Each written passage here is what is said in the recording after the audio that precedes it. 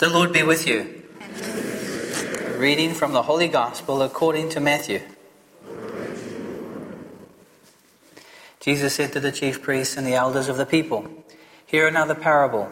There was a landowner who planted a vineyard, put a hedge around it, dug a wine press in it, and built a tower. Then he leased it to tenants and went on a journey. When the vintage time drew near, he sent his servants to the tenants to obtain his produce. But the tenants seized the servants, and one they beat, and another they killed, and a third they stoned. Again he sent other servants, more numerous than the first ones, but they treated them in the same way. Finally he sent his son to them, thinking, 'They will respect my son.' But when the tenants saw the son, they said to one another, 'This is the heir. Let us kill him and acquire his inheritance.' They seized him, threw him out of the vineyard, and killed him. What will the owner of the vineyard do to those tenants when he comes?"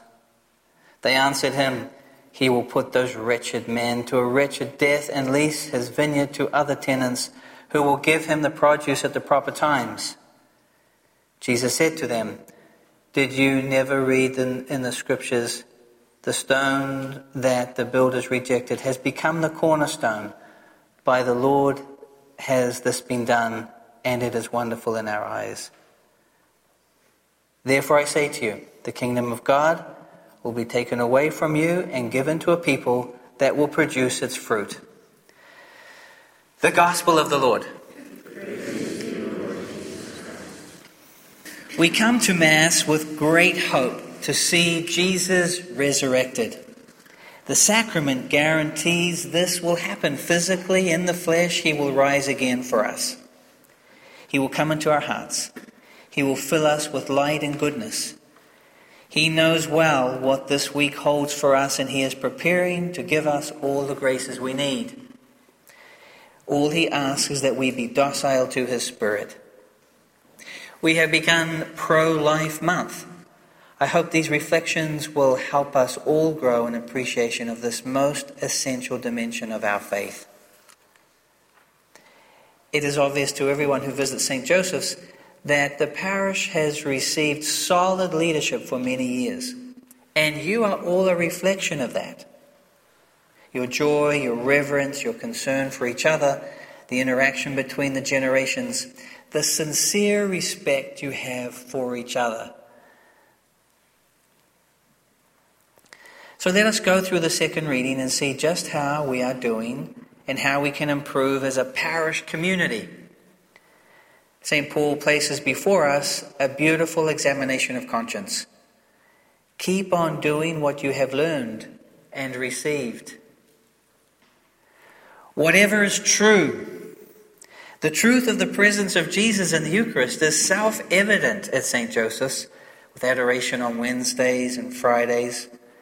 There's a deep belief and appreciation for Jesus, from the littlest of our congregation to the oldest.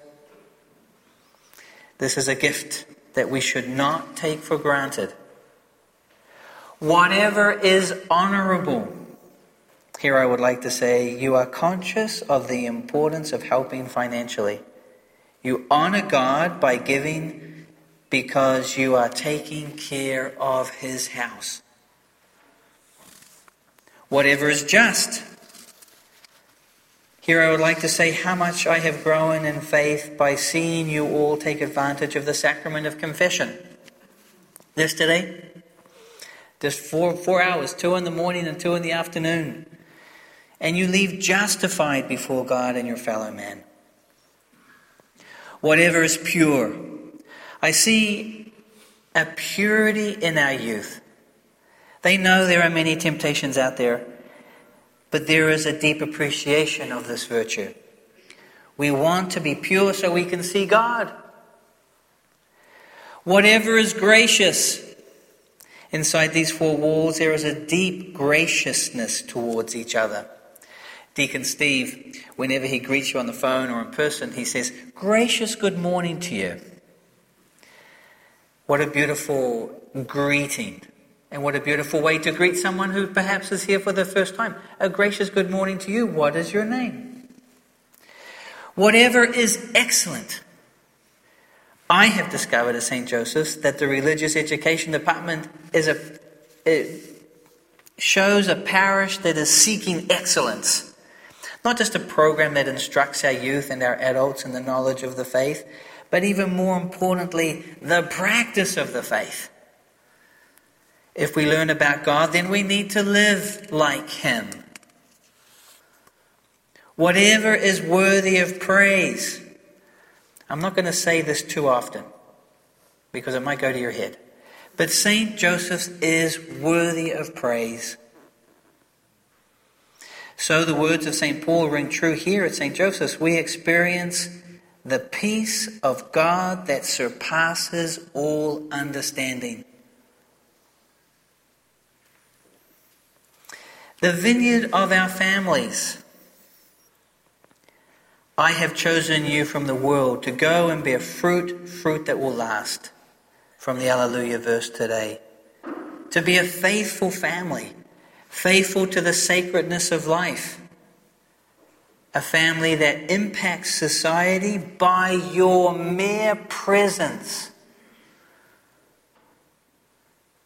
To be a family united in prayer. The family that prays together, stays together.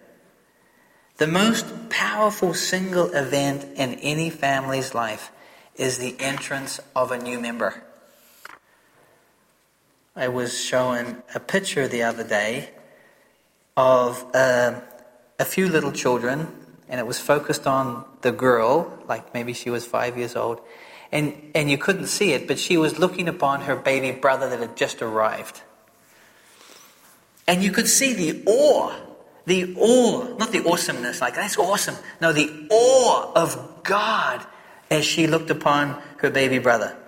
Little did she know what would happen 5 years later, but that's beside the point. We are a parish that understands well the importance of this issue. Let's pray for the world at large, that there will be a change of heart, a change in our laws, and a turning back to God.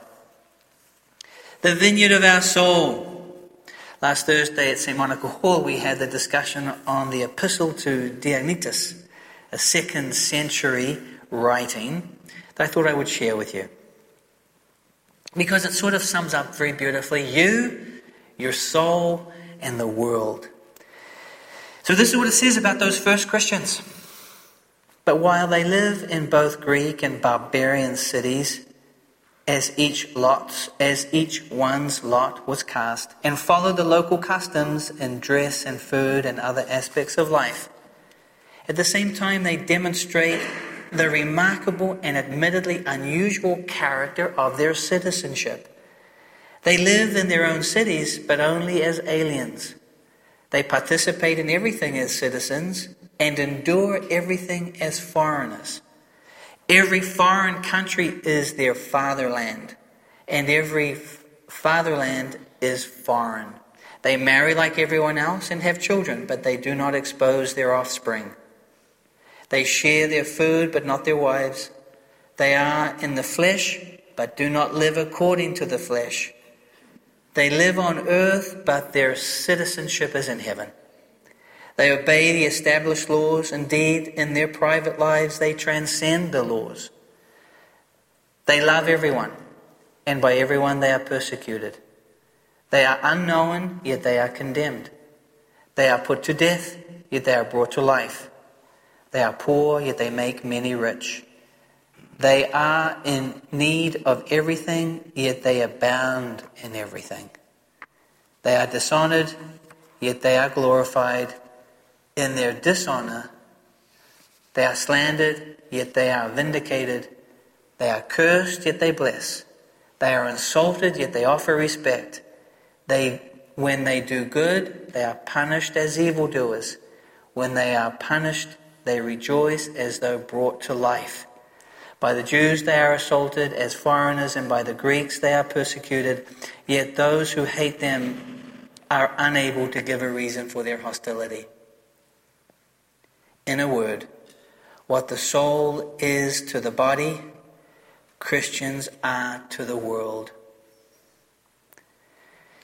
George Weigel wrote a book on St. John Paul II, And at the very end of this rather big book, the scene is he's upstairs in his apartment, and down below is some very close friends and family members who are spending a few days with him. And in the morning, at breakfast, he says to them, "Oh, I sure hope I don't wake you up as I walk with my cane across the floor." And they said, No, Uncle, you don't do that. "But why do you get up so early?" "Because," said the 264th Bishop of Rome, "I like to watch the sun rise." So our takeaway could be simple. Be courageous in protecting the vineyard of your parish, the vineyard of your family, and the vineyard of your soul. With prayer and thanksgiving, we make our petitions known to God, our Heavenly Father. That the Holy Father, the bishops, and all the pastors be led by the Holy Spirit and lead us all closer to our home in heaven. We pray to the Lord. We pray that by virtue of baptism, the laity, especially women, may participate more in areas of responsibility in the church. We pray to the Lord. That those who hold public office will imitate the goodness of God, who secures justice and the rights of all the oppressed, and that during this life, in this Respect Life month, we will work fervently to advance the gospel of life. We pray to the Lord. For blessings on all husbands and wives, and that the Lord will strengthen marriages that are in trouble and bless those who are preparing for marriage. We pray to the Lord. Loving Father, let the peace of heaven that surpasses all understanding guard our hearts and minds through Christ our Lord. Amen. Let us now join our prayers to those of the Blessed Mother as we sing.